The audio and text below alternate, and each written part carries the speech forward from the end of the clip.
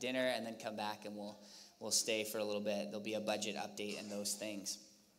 The next Saturday after that, on September the 30th, we're going to be having our church-wide barbecue at the Heritage Pavilion, which, if you haven't been there, is the nicest pavilion in Peterborough, so you're in for a treat. Yeah, if you've been to the Nichols Oval or Beavermead ones, they're all graffitied and gross, and this is like the one they take care of.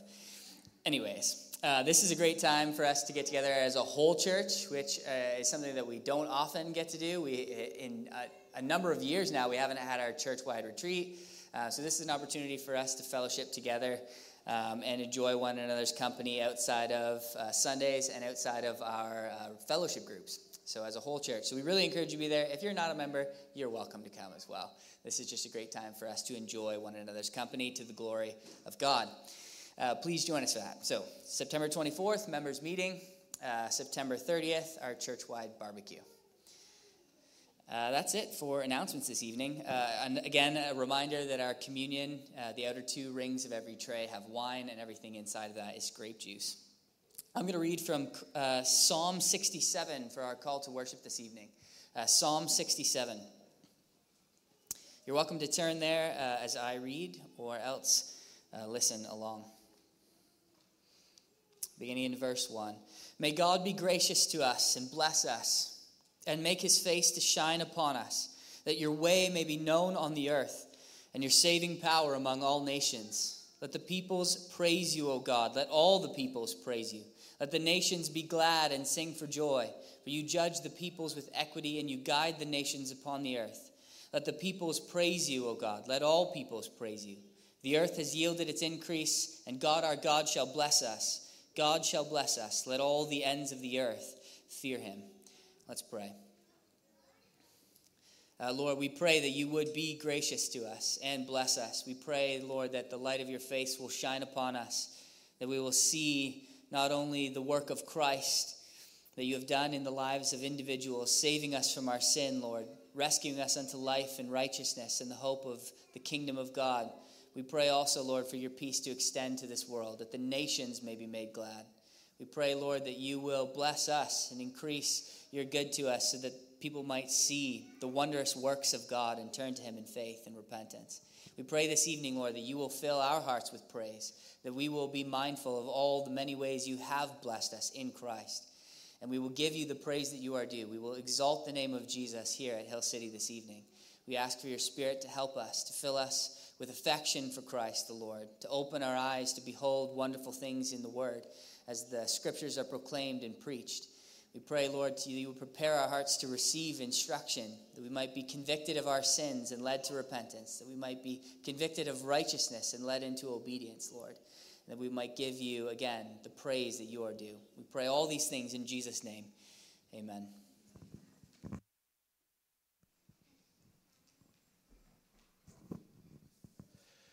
Well, we are going to pray for Sion. For those of you who don't know, Sion is making her way down to the U.S. of A. and the land of freedom, and we're trying not to be jealous. But she recently had a job offered to her at Mayo Clinic, which we're thankful for. For those of you who know, she has been looking for work in her field for quite some time. So she will be moving on from us. Sion has been a part of our church family and my personal family for years now, 4 years, maybe a little bit over. And so, believe it or not everyone who leaves our church does so in a fit of rage. There are some people who leave our church, and we actually want to pray the Lord's blessing over them and commission them to whatever God has for them. So with that, I'd like to invite Sion up, and anyone else who'd like to come pray and lay hands on her, we can commission her to what the Lord has for her next.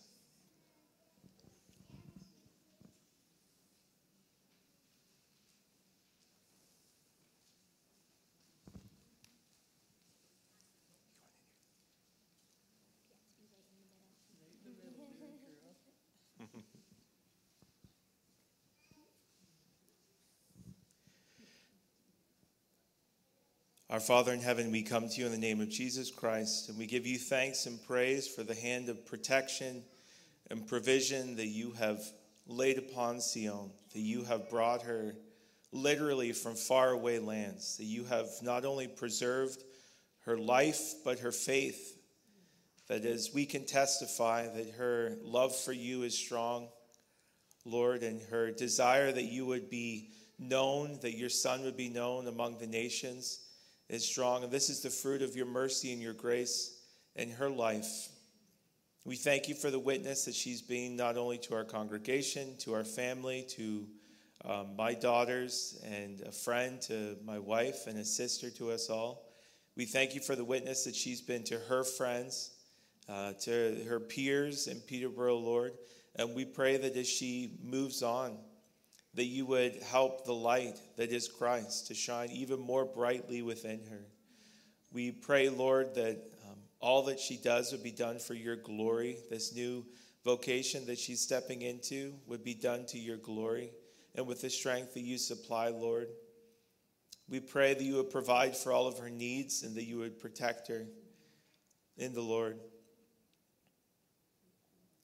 We thank you for the opportunity to have partnered with her, to love her and to care for her and to be loved by her in this time. We pray that the seeds of your word and the seeds of love that were sown would take deep root in her heart and would produce an abundance of fruit for your glory. We pray these things in Jesus' name, and amen.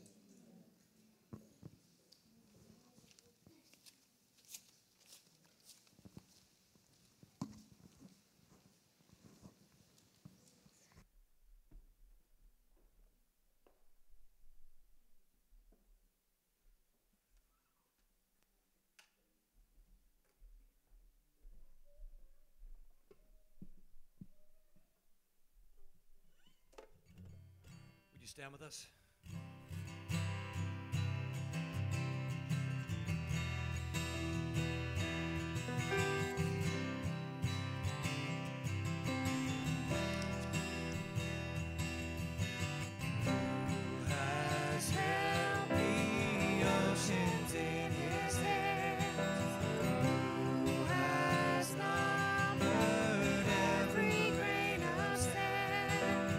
Kings and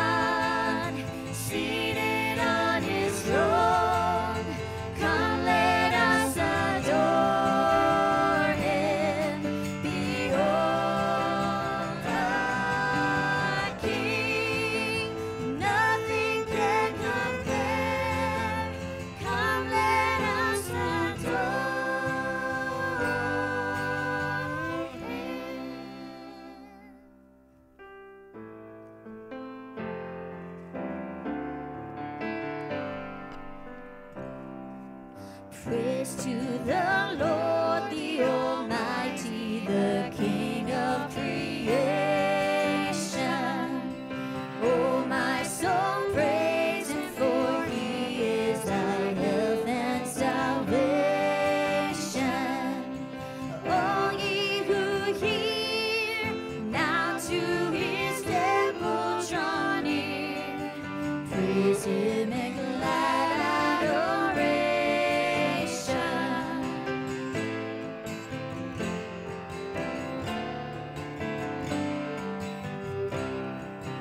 Praise to the Lord, who o'er all things so wondrously reigneth, shelters thee under His wings, yea, so gently sustaineth. Hast thou not seen how thy desires there have been, granted in what He ordaineth?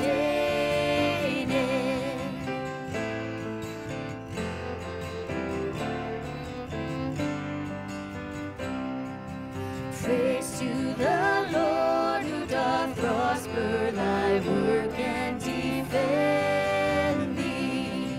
Surely His goodness and mercy here daily attend thee. Ponder anew what the Almighty can do, if with His love He befriend thee.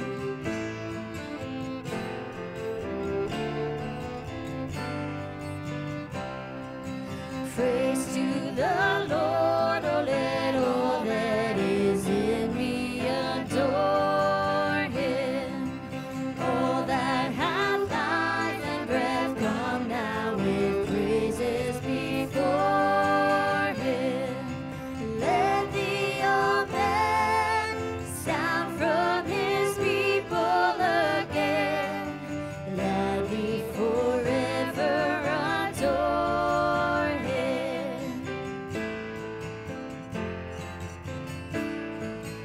Praise to the Lord, oh let all that is in me adore Him. All that hath life and breath, come now with praises before Him. Let the amen sound from His people again. Let me forever adore Him.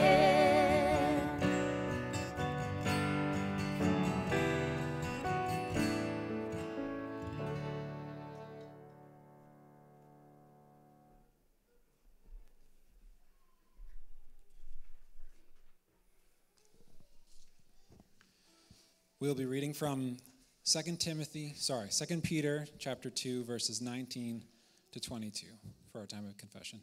2 Peter 2, verses 19 to 22. They promise them freedom, but they themselves are slaves of corruption. For whatever overcomes a person, to that he is enslaved. For if they have been escaped the defilements of the world through the knowledge of our Lord and Savior Jesus Christ, they are again entangled in them and overcome. The last state has become worse than the first. For it would have been better for them to never have known the way of righteousness than after knowing it to turn back from the holy commandment delivered to them. What the true proverb says has happened to them. The dog returns to its own vomit, and the sow, after washing herself, returns to wallow in the mire. Do you actually believe what you say you believe? Do you actually believe the things that you say you do? Because if not, then you might be more foolish than you think you are. Now, there are many forms of mire and forms of vomit. Shirking responsibilities, being a coward, reveling in your own self-pity, or any other obvious sins. The sin I'd like to highlight here is not a lack of courage, pitifulness, or shirking responsibility. It is the returning to. Returning to your vomit is returning to the fruitlessness of sin. These false teachers that Peter is talking about said to have known the way, to have known the truth, but they have gone astray. Their deliberate rejection increases their responsibility before God, and thus incurs a greater punishment than if one who had less understanding and goes astray. And so anyone who rejects the truth was never saved to begin with. But what happens when we return to our vomit? What happens when we reject the truth by our own sin? The key is repentance. The key is repentance. The difference between one who rejects and the believer who is backsliding is a difference of repentance. Repentance looks like acknowledging your sin and turning from the path of destruction, and then finally walking humbly before the Lord. Tears of regret are not enough. It must be tears of repentance. And that is the hope of the gospel. That is the hope of Christ. Christ made a way for us to turn from our wickedness and walk in repentance. Through him, we can do so joyfully. Humble yourselves before the Lord, and he will exalt you. So join with me now, humbly, to humble ourselves in repentance and asking the Lord for forgiveness. Let's pray. Lord, thank you for your grace, the grace that shines on our sins, that we can see and acknowledge the need to turn, the need to admit our sins, Lord. To see that our sins are indeed sins. We acknowledge now and move from regret to repentance. We turn and ask for forgiveness. Thank you for your mercy, for helping us. Sanctify us. Produce a good character in us. Help us to obey your word. Thank you, Lord, for dying, taking the place for our sins, and rising again to do what no man could achieve. We pray these things in your name. Amen. As the ushers come forward now to take up the offering, let us also acknowledge our possessions as the Lord's possessions and give back in thankfulness for his many forms of generosity. So let's pray. Lord, thank you for, again, your generosity and your blessings, Lord. We pray, Lord, that you would bless this meager offering, Lord, and do what we cannot do with it, Lord. We pray that your kingdom would go forward, Lord, and the gospel would be reached by every means. Pray these things in your name. Amen.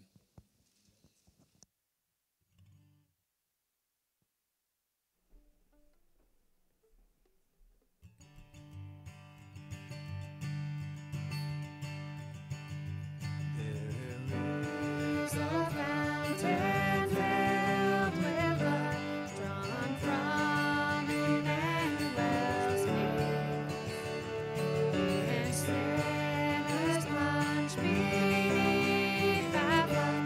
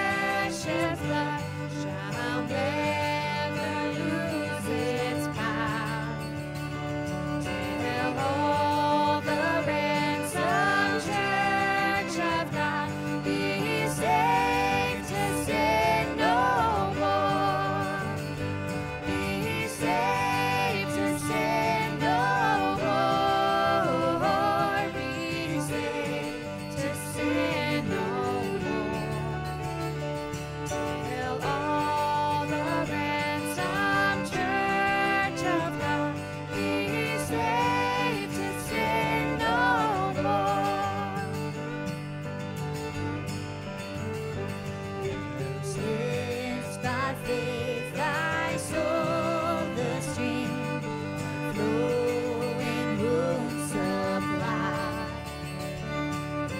Redeeming love has been my theme, and shall be till I die, and shall be till I die, and shall be till I die. Redeeming love has been my theme, and shall be till I die. When this poor lisping, stammering tongue I silent in the grave, and in a nobler, sweeter song I'll sing thy power to save. I'll sing thy power to save. I'll sing thy power to save. And in a nobler, sweeter song I'll sing thy power to save.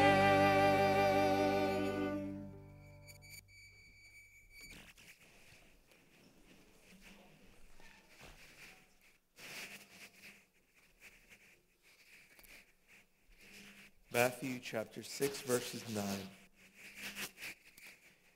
Pray then like this. Our Father in heaven, hallowed be your name. Your kingdom come, your will be done on earth as it is in heaven.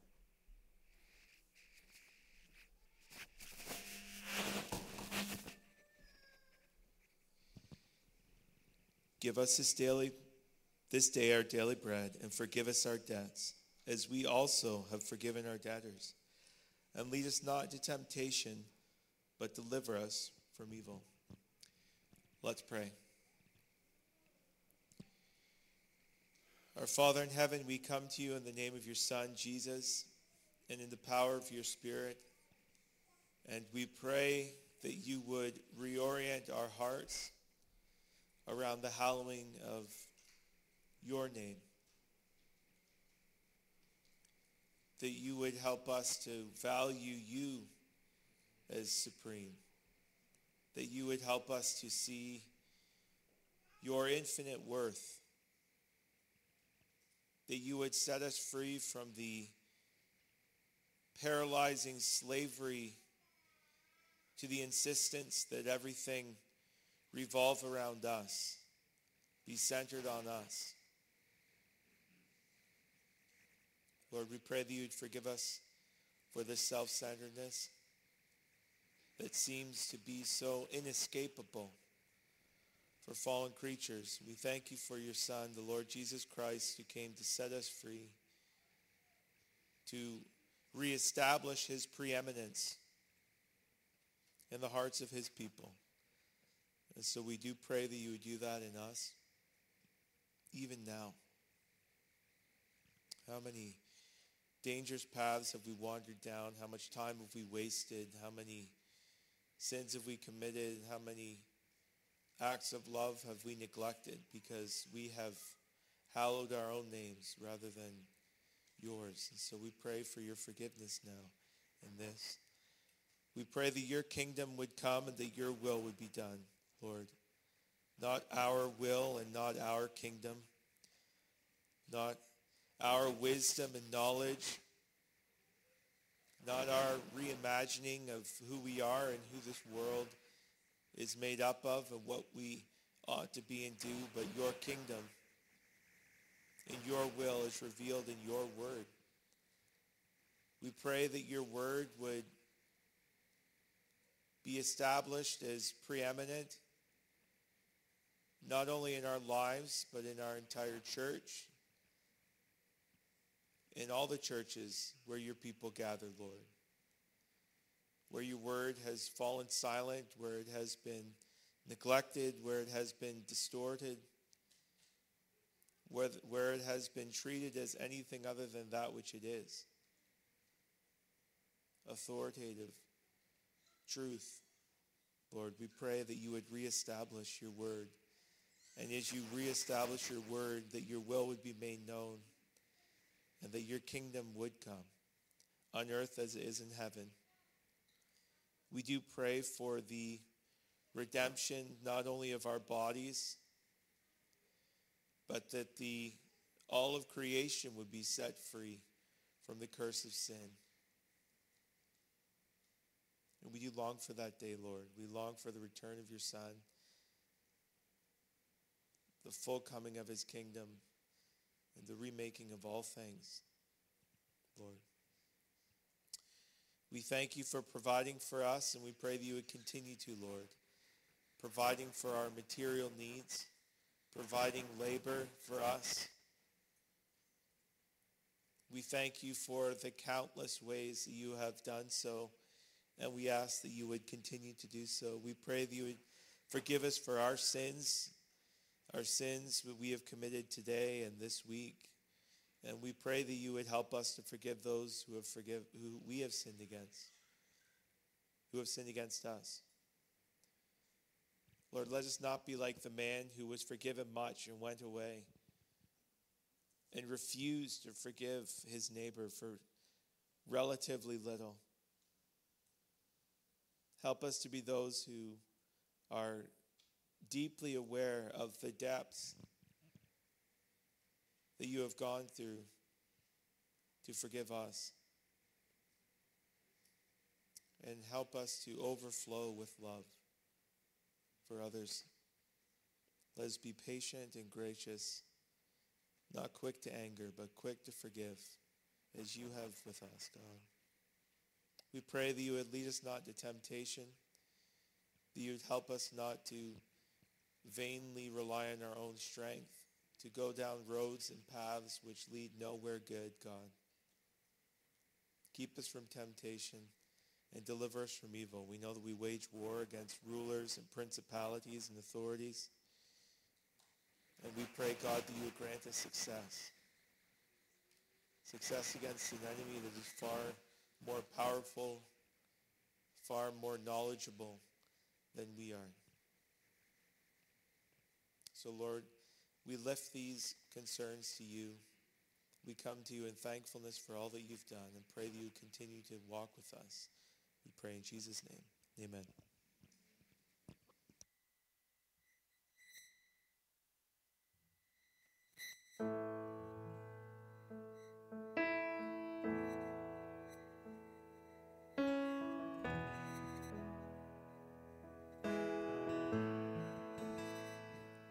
Present help in times of trouble, though mountains move and waters roar. Lord of hosts is with us, who stands against us? The God of Jacob, mighty fortress. Come behold his mighty works, people of the earth, be still, for he is God. He burns the chariots with fire, shatters the spear, be still, for he is God. Though nations rage and kingdoms totter, come behold, come stand and wonder. He will be exalted among the nations. He'll be exalted over all the earth. Come behold his mighty works, people of the earth, be still, for he is God.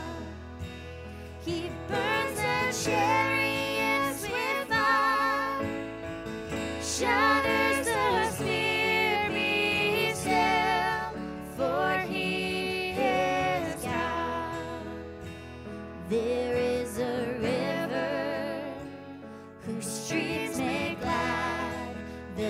city of our God. When morning dawns, he shall be with her, and she will not be moved.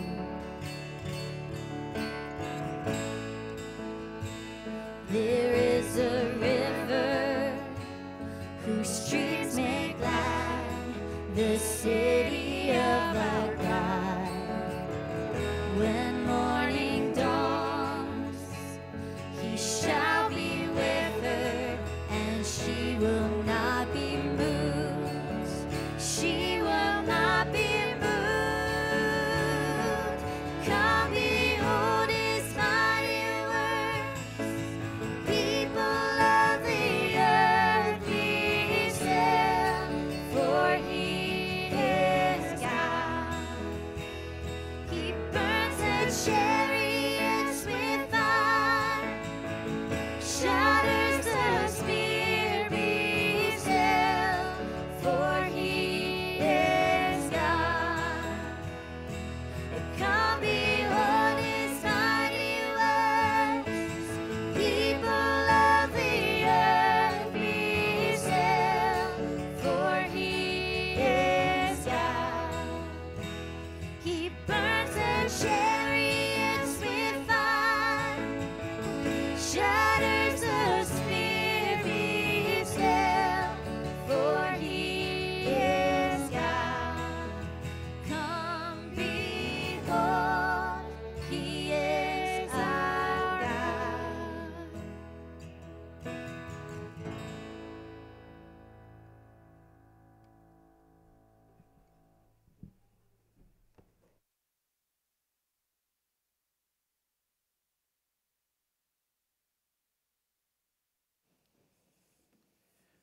Well, we are going to continue our series in Proverbs. We are looking at Proverbs chapter 3, verses 9 and 10 this week.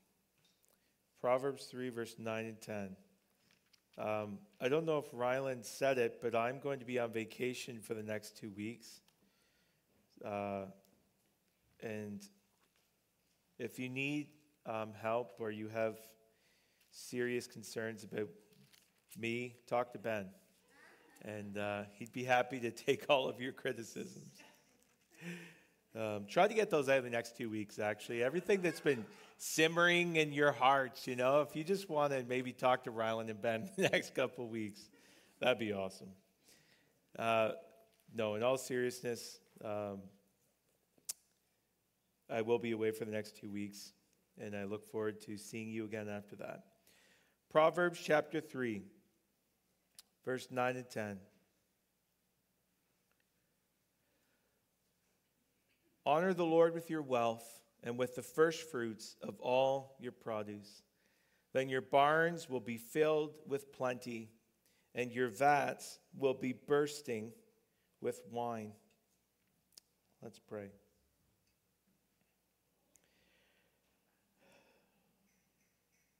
Oh Lord, we pray now that your Spirit would open our eyes to see and our ears to hear wonderful things from your word. We confess that your word is truth, and we ask now that you would sanctify us by the truth. Purify our hearts, Lord,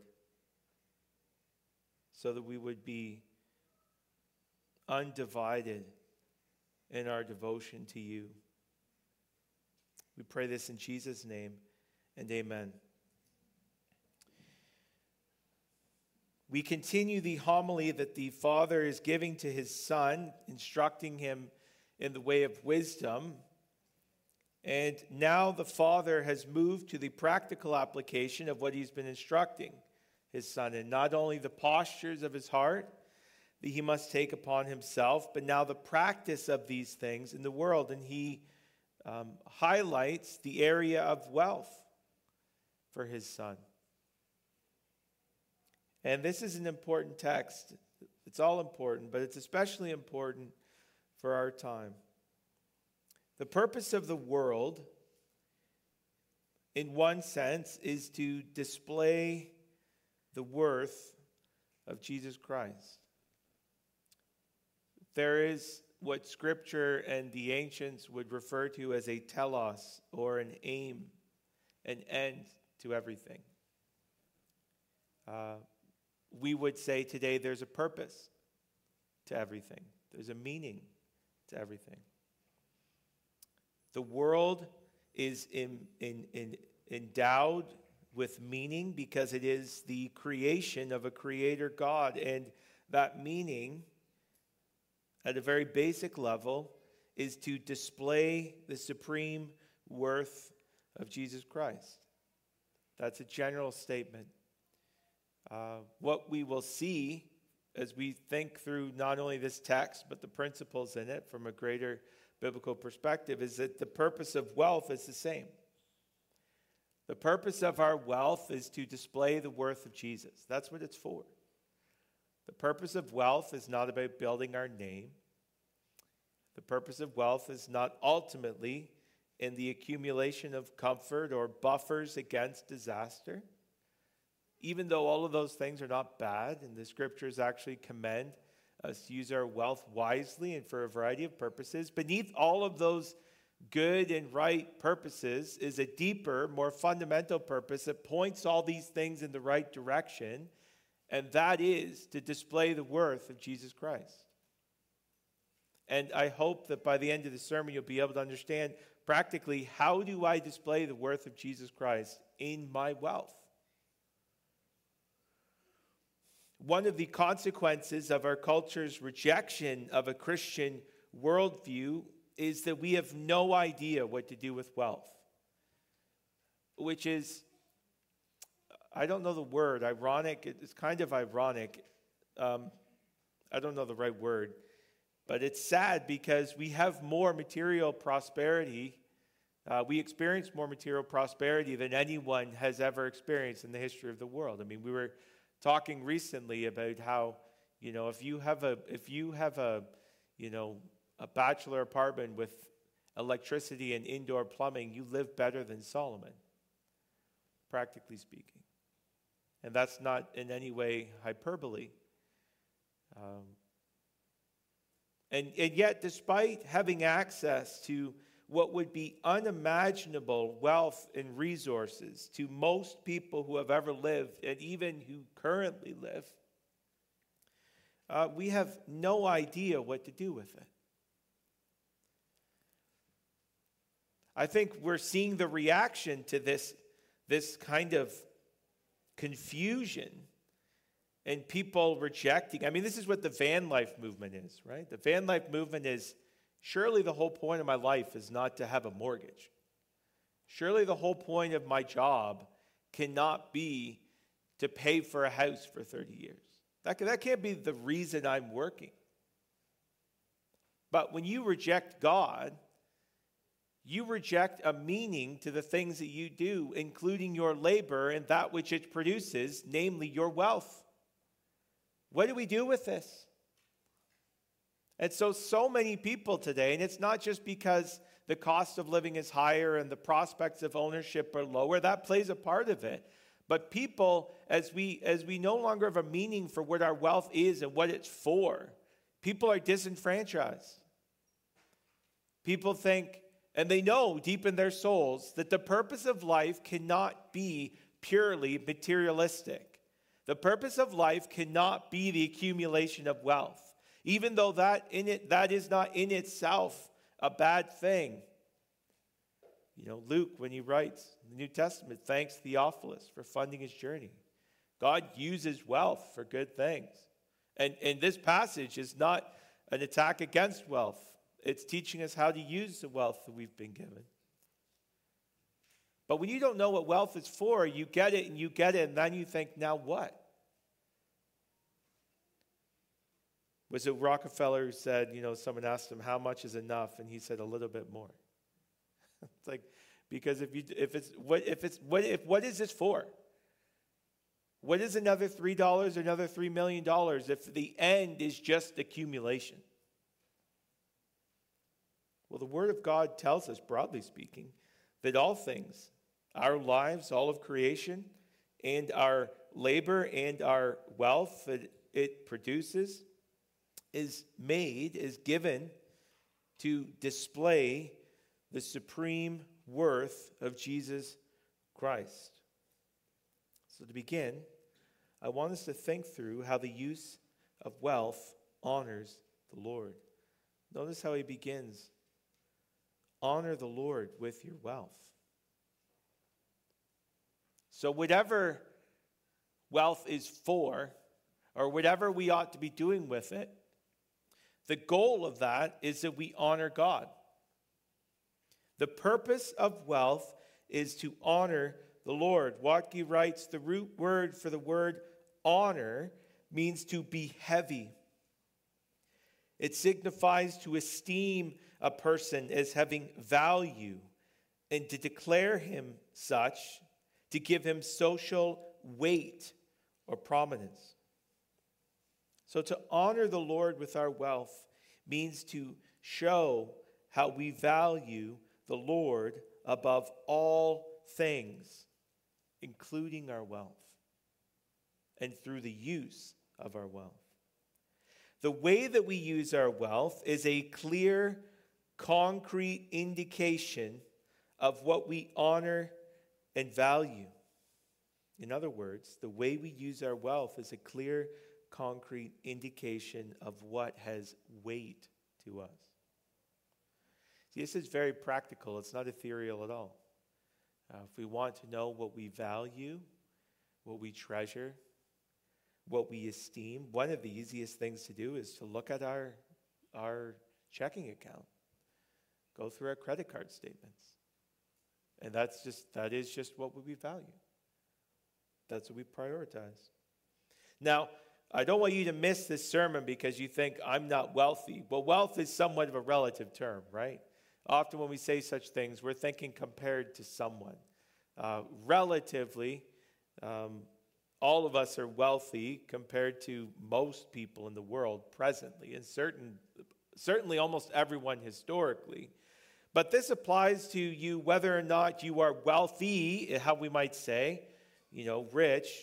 This is not about the level that you're at on the economic scale. This is whatever you have been given, how you use it. Whether you are the woman with several pennies or you are the king with great abundance, the principle still applies. So I don't want us to write this off thinking that this is an exhortation to those we might consider wealthy among us. This is for every single human being to think through how they use their resources, basically. To illustrate some of the principles here, I want us to actually go to the Gospels. I want us to read from Matthew 19, starting in verse 16. Matthew 19, starting in verse 16.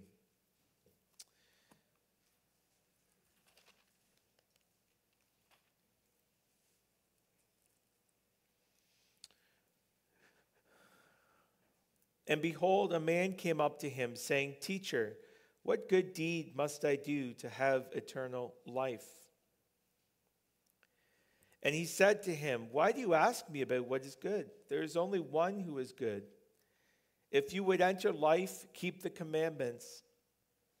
He said to him, Which ones? And Jesus said, You shall not murder, you shall not commit adultery, you shall not steal, you shall not bear false witness. Honor your father and mother, and you shall love your neighbor as yourself. The young man said to him, All these I have kept, what still do I lack? Jesus said to him, If you would be perfect, go, sell what you possess and give to the poor, and you will have treasure in heaven. And come follow me. When the young man heard this, he went away sorrowful, for he had great possessions. And Jesus said to the disciples, Truly I say to you, only with difficulty will a rich person enter the kingdom of heaven. Again, I tell you, it is easier for a camel to go through the eye of a needle than for a rich person to enter the kingdom of God. When the disciples heard this, they were greatly astonished, saying, Who then can be saved? But Jesus looked at them and said, With man this is impossible, but with God all things are possible. Then Peter said in reply, See, we have left everything and followed you. What then will we have? Jesus said to them, Truly I say to you, in the new world when the Son of Man will sit on the glorious throne. You who have followed me will also sit on 12 thrones, judging the 12 tribes of Israel. And everyone who has left houses or brothers or sisters or fathers or mothers or children or lands for not my name's sake will receive 100-fold and will inherit eternal life. But many who are first will be last, and the last will be first. We can make several observations from this passage. Notice that Jesus wasn't simply telling the man to lose everything of earthly value. He was telling the man to lose what was of limited value for that which was of eternal value. He told him to sell his goods, his possessions, to help the poor, following that with a promise of treasure in heaven. The response of the man demonstrated that he valued earthly possessions and himself more than others, namely the poor, and the eternal treasure, namely Christ. In other words, the man's use of his wealth, primarily on himself, showed that he honored himself above God and others. And this is often missed. Jesus is not simply saying, if you have money, it's hard for you to get into heaven, full stop, which all of us would be part of the people that Jesus is addressing in this passage here. He's not simply saying that. He's getting to something more complex than that. It's difficult for a wealthy person to get into heaven because it's difficult for them to value other people and Christ more than themselves. This man was still offered wealth. He was still offered possessions, just not ones that built up his name, just not ones that built up his security. The point Jesus is making is that we must value others and Christ and his reward more than ourselves in order to enter the kingdom. You see, it's not really about money. And so often the rich are tempted to honor themselves with their wealth, to value themselves, to demonstrate through the use of their resources that they are the ones they value most. And this could probably be said of most of us. That if we were to look at our statements and someone objective came in, we were to have a spiritual audit. We're not doing that, by the way. But if we were to do a spiritual audit, look at this and tell me the state of my heart. What would be the result of what we value? Of who we value?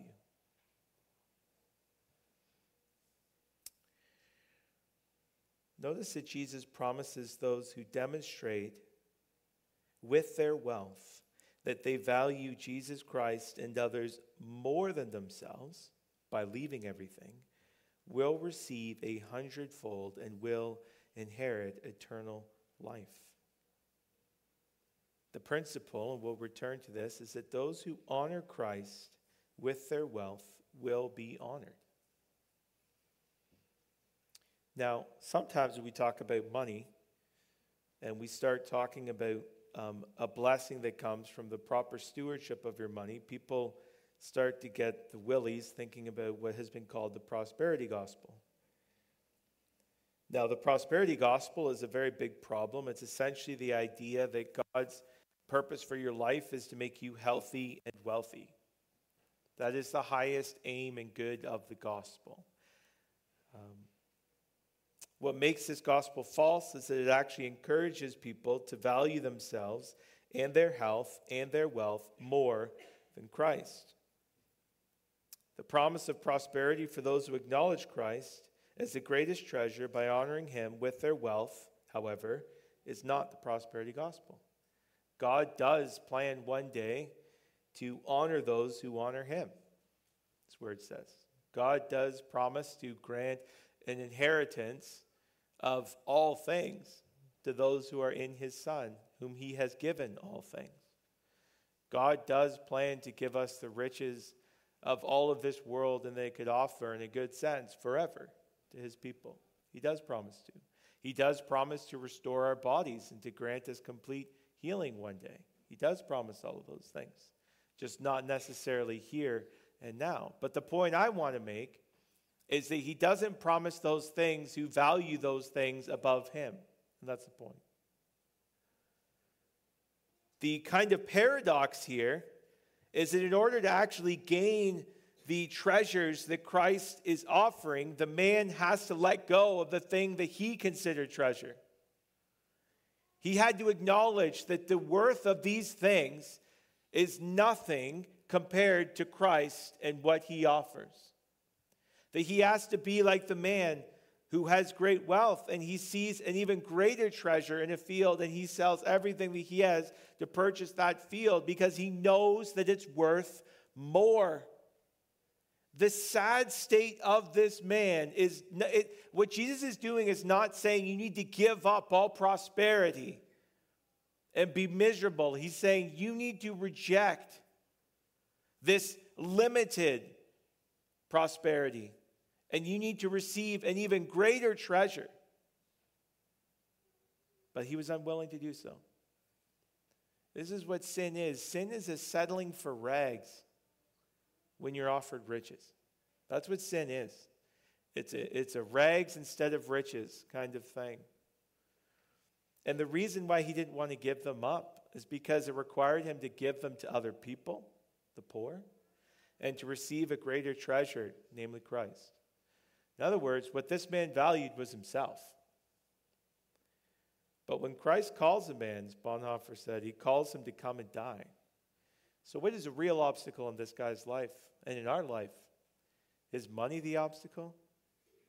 Money is not the ultimate obstacle. Sin is the obstacle.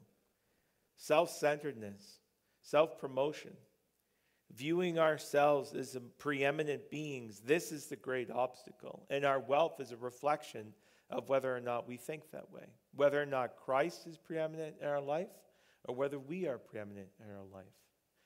The way we use our money is an expression of what we value, is an expression of what we honor.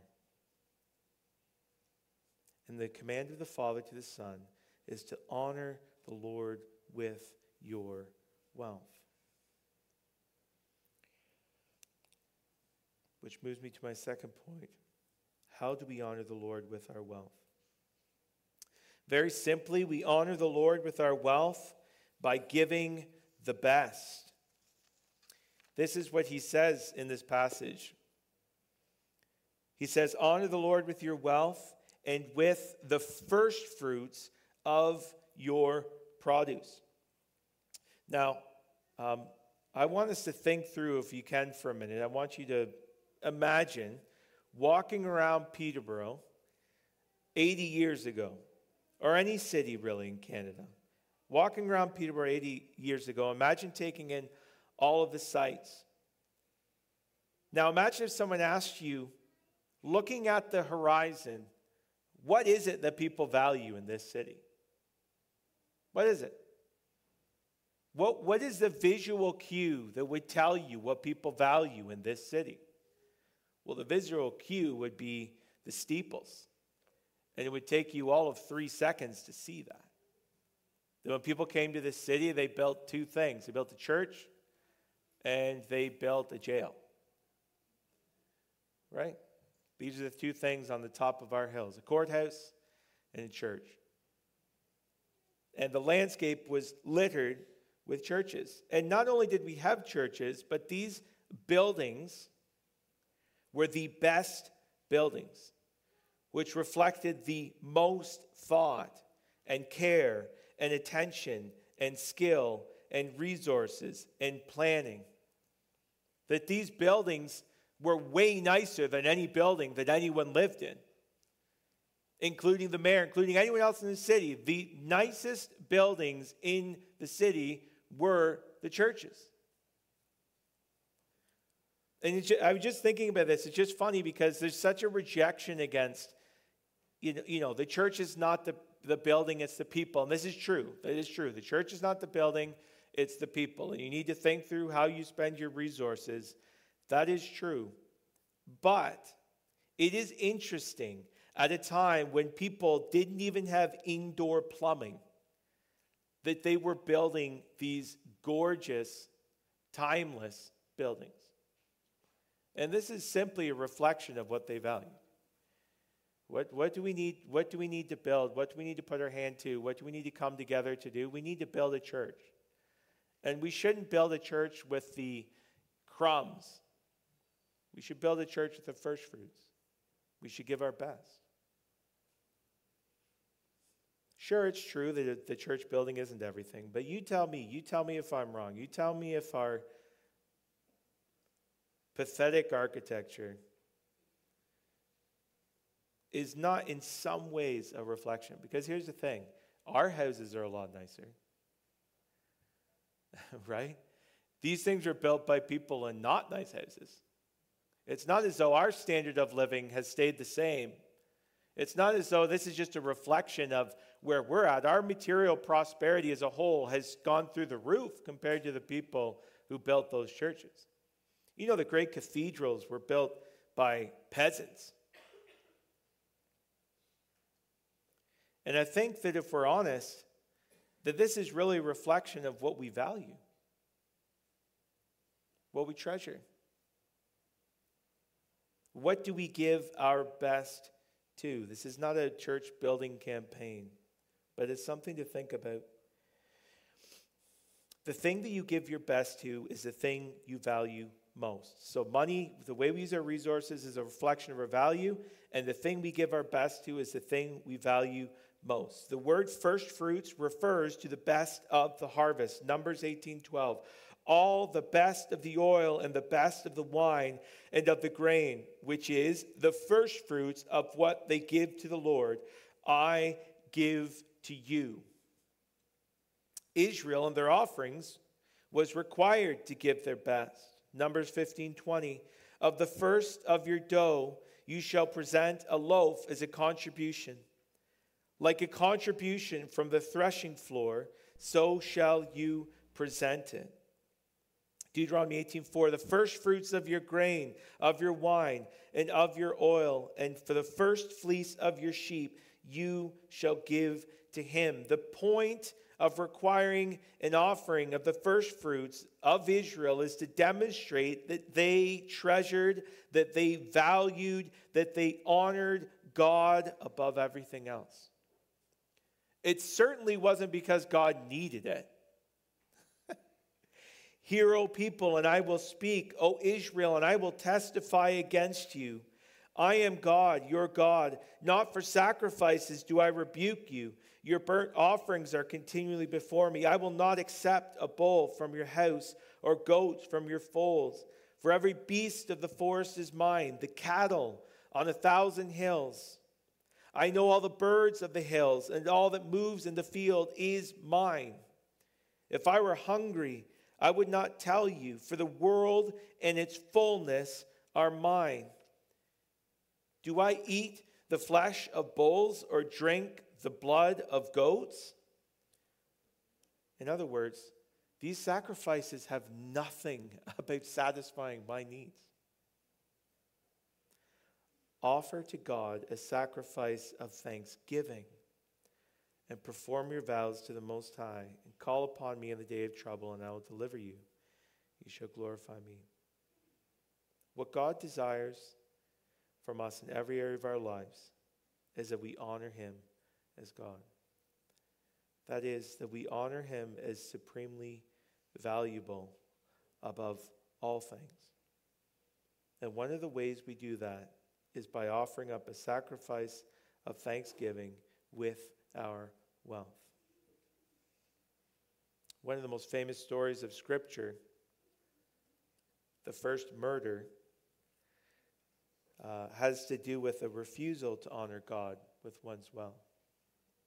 Genesis 4, we read the story of Cain and Abel. In the course of time, Cain brought the Lord an offering of the fruit of the ground, and Abel also brought of the firstborn of his flock and of their fat portions. And the Lord had regard for Abel and his offering, but for Cain and his offering he had no regard. Notice what it says about them in contrast.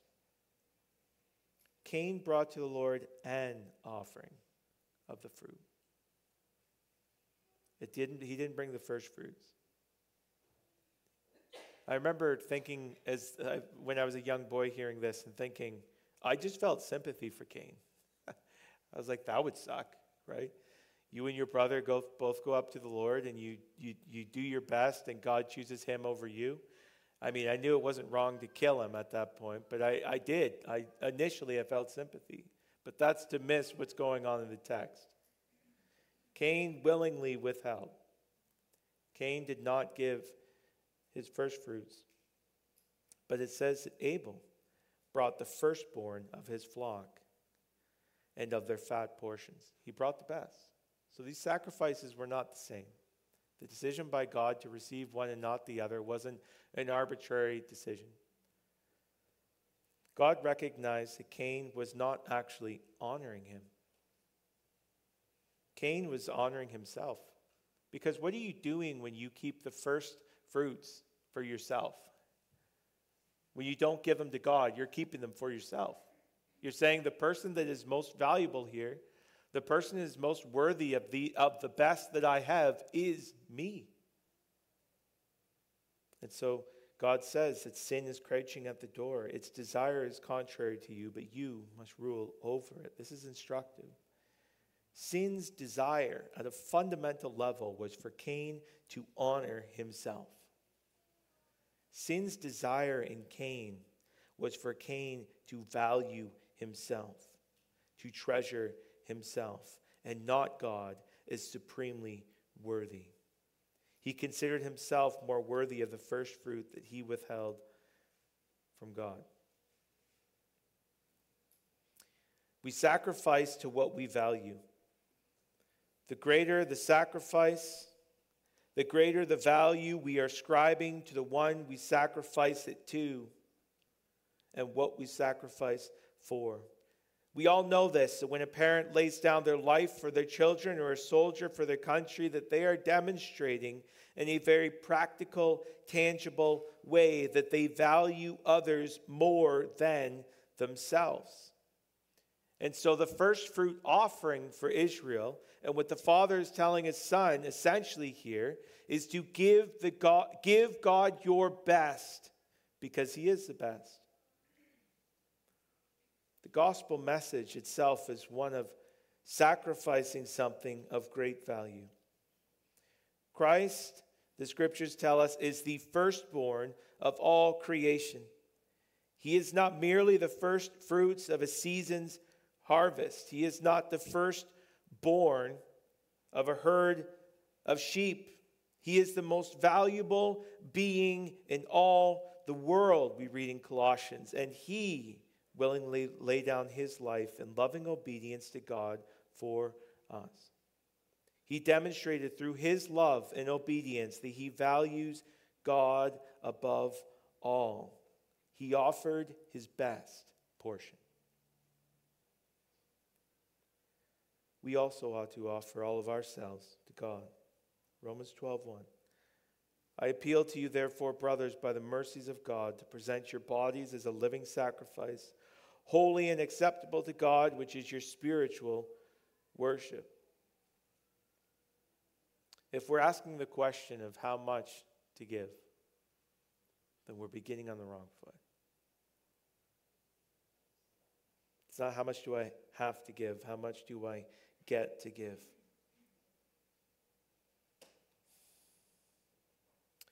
We ought to offer the best of our lives, the best of our resources to God. The text says wealth, and the use of our resources demonstrates where our treasure is. This principle applies to our wealth. Obviously, it's explicitly referring to our wealth, but this applies to our gifts as well. Do we give the Lord our best? Or do we give the Lord the leftovers? The leftovers of our time, the leftover of our gifts, of our energy. We need to think about these things. Lastly, in closing, we want to consider the result of honoring the Lord with our wealth. The passage is clear. Honor the Lord with your wealth and with the first fruits of your produce. Then your barns will be filled with plenty, and your vats will be bursting with wine.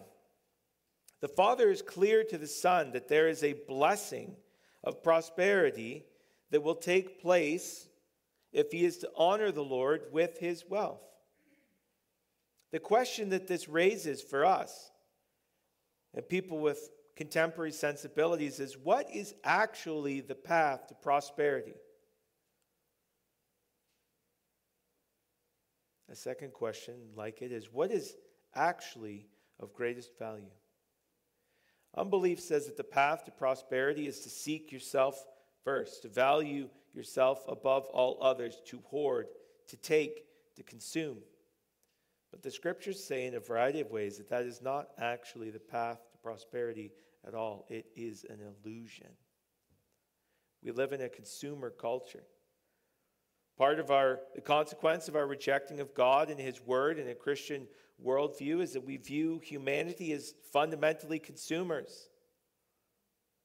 That we move ahead by taking. This is what you become when you have a materialist worldview. We believe that what we get and what we keep is by taking. But the Father tells the Son that honoring the Lord is the supreme treasure, is the path to prosperity in this life and the next. 1 Timothy 6:17, we read a passage that corroborates and builds upon these principles. As for the rich in this present age, charge them not to be haughty, nor to set their hope on the uncertainty of riches, but on God, who richly provides us with everything to enjoy. They are to do good, to be rich in good works, to be generous and ready to share, thus storing up treasure for themselves as a good foundation for the future, so they may take hold of that which is truly life. Notice that enjoying riches isn't the sin, because he actually says that God richly provides us with everything to enjoy. The problem and the sin that he is warning us about is setting your hope in riches. That's his warning. Now, there's inherent, when you have wealth, that danger just is there. It's always there. So when the Bible warns the rich, it's not to say, when I say the problem's not riches, I mean riches are the context for the temptation. They provide a very real temptation. But that temptation is to put your hope in them, which is to say that, I'm gonna live a happy life. If I have more money, I have more comfort, more prosperity, more peace. And the reason this is easy to believe is because there's a measure to which it is true. Wealth is health. Certainly the people that are the highest in the economic scale have the best outcomes for physical health, generally speaking. And the people on the lowest bracket economically in the world have the lowest outcomes, generally speaking. This is true because there's 1,000 factors that play into that. Your nutrition, the lifestyle that you live, the stress that you have, 1,000 factors go into this. But again, the point is not to put your hope in these things. The demonstration that our hope is in God and not in riches is that we are, as Paul tells Timothy, rich in good works, generous and ready to share. The way that you show that your hope is not in these things is that you are eager and willing and easy to give them away. If we're slow to be generous, if we're slow rather than ready to share, it shows that we are holding on to these things for a security and a hope that can only be found in God. He also says that the result of this treasuring of God is treasure for ourselves, namely that which is truly life. Material prosperity is not the problem. It's prosperity that is used to the promotion of ourselves and our kingdom. It is wealth that is used to say that we are of utmost value rather than God and rather than others. we need to seek a better reward than wealth alone can offer. And this is the key to having a right understanding of what we have. The key to understanding and handling wealth in a way that honors God is that we acknowledge that there is a far better reward, there is a far better hope than our material wealth could ever offer. Hebrews 11:26, speaking of Moses, he considered the reproach of Christ greater wealth than the treasures of Egypt, for he was looking to the reward. Moses was the most educated man in the ancient Near East. He was one of the most wealthy men in the ancient Near East. But in God's kindness, he was brought into a state in life where he never had want, where he experienced the blessing of the greatest empire on earth at the time and all the wealth and security and prosperity and comfort and pleasures that it had to offer. And yet, by God's grace, he considered even the reproach of Christ greater wealth than the treasures of Egypt. He was looking to the reward. He was looking to Christ. What is the path to prosperity? What is the aim of our resources and our wealth and our lives? Is it to make much of Christ? Is it to demonstrate the worth of Christ?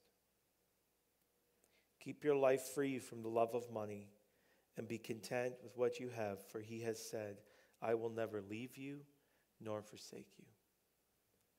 Let's pray. Our Father in heaven, we thank you for the promise of a greater reward than one we could ever accumulate for ourselves. We pray that you would help us in our stewardship of all that you've given to demonstrate the supreme worth of your Son. It's in his name that we pray. And amen. We are going to take the Lord's Supper together for those who have put their faith in Christ. This is an opportunity for us to be reminded of the infinite value of the Lord Jesus Christ through the shedding of his blood, through the breaking of his body. We will pass out the elements and we will take them together after I've prayed.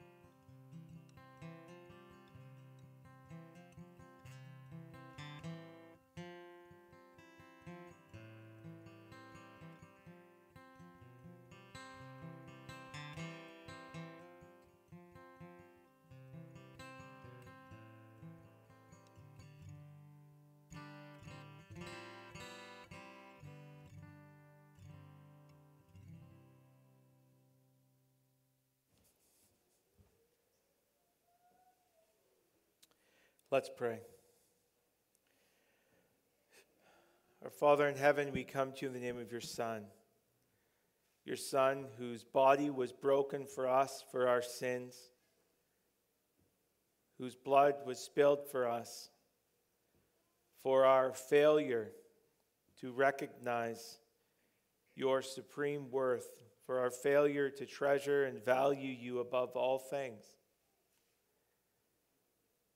We thank you for his sacrifice, his body and blood, and pray that you would help us to value him, to honor him.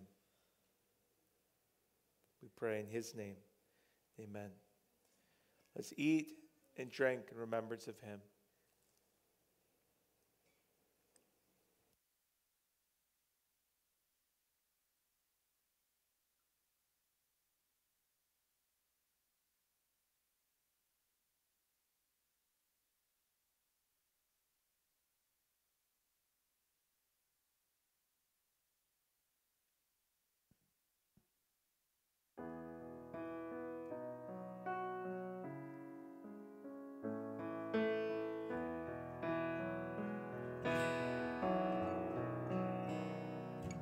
Man of sorrows, what a name for the Son of God who came, ruined sinners to reclaim. Hallelujah, what a Savior.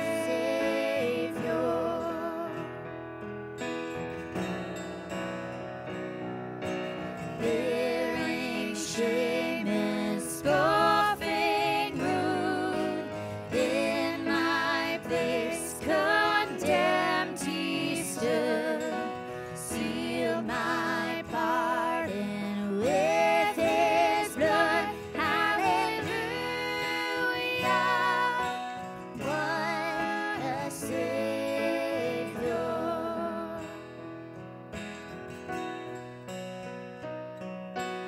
Guilty, vile, and helpless we, spotless Lamb of God was he, full atonement can it be? Hallelujah,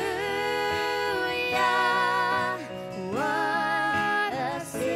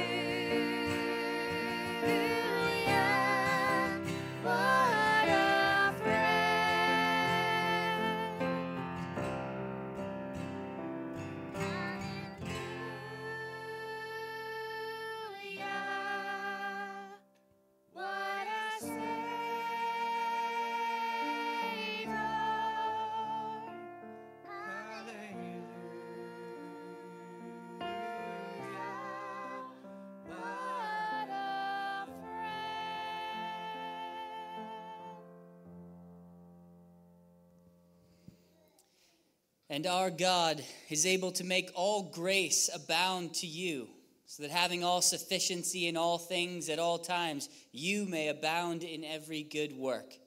He who supplies seed to the sower and bread for food will supply and multiply your seed for sowing, and he will increase your harvest of righteousness. You will be enriched in every way to be generous in every way. And through this, it will produce thanksgiving to our God. Let us give him the glory now in singing the doxology together.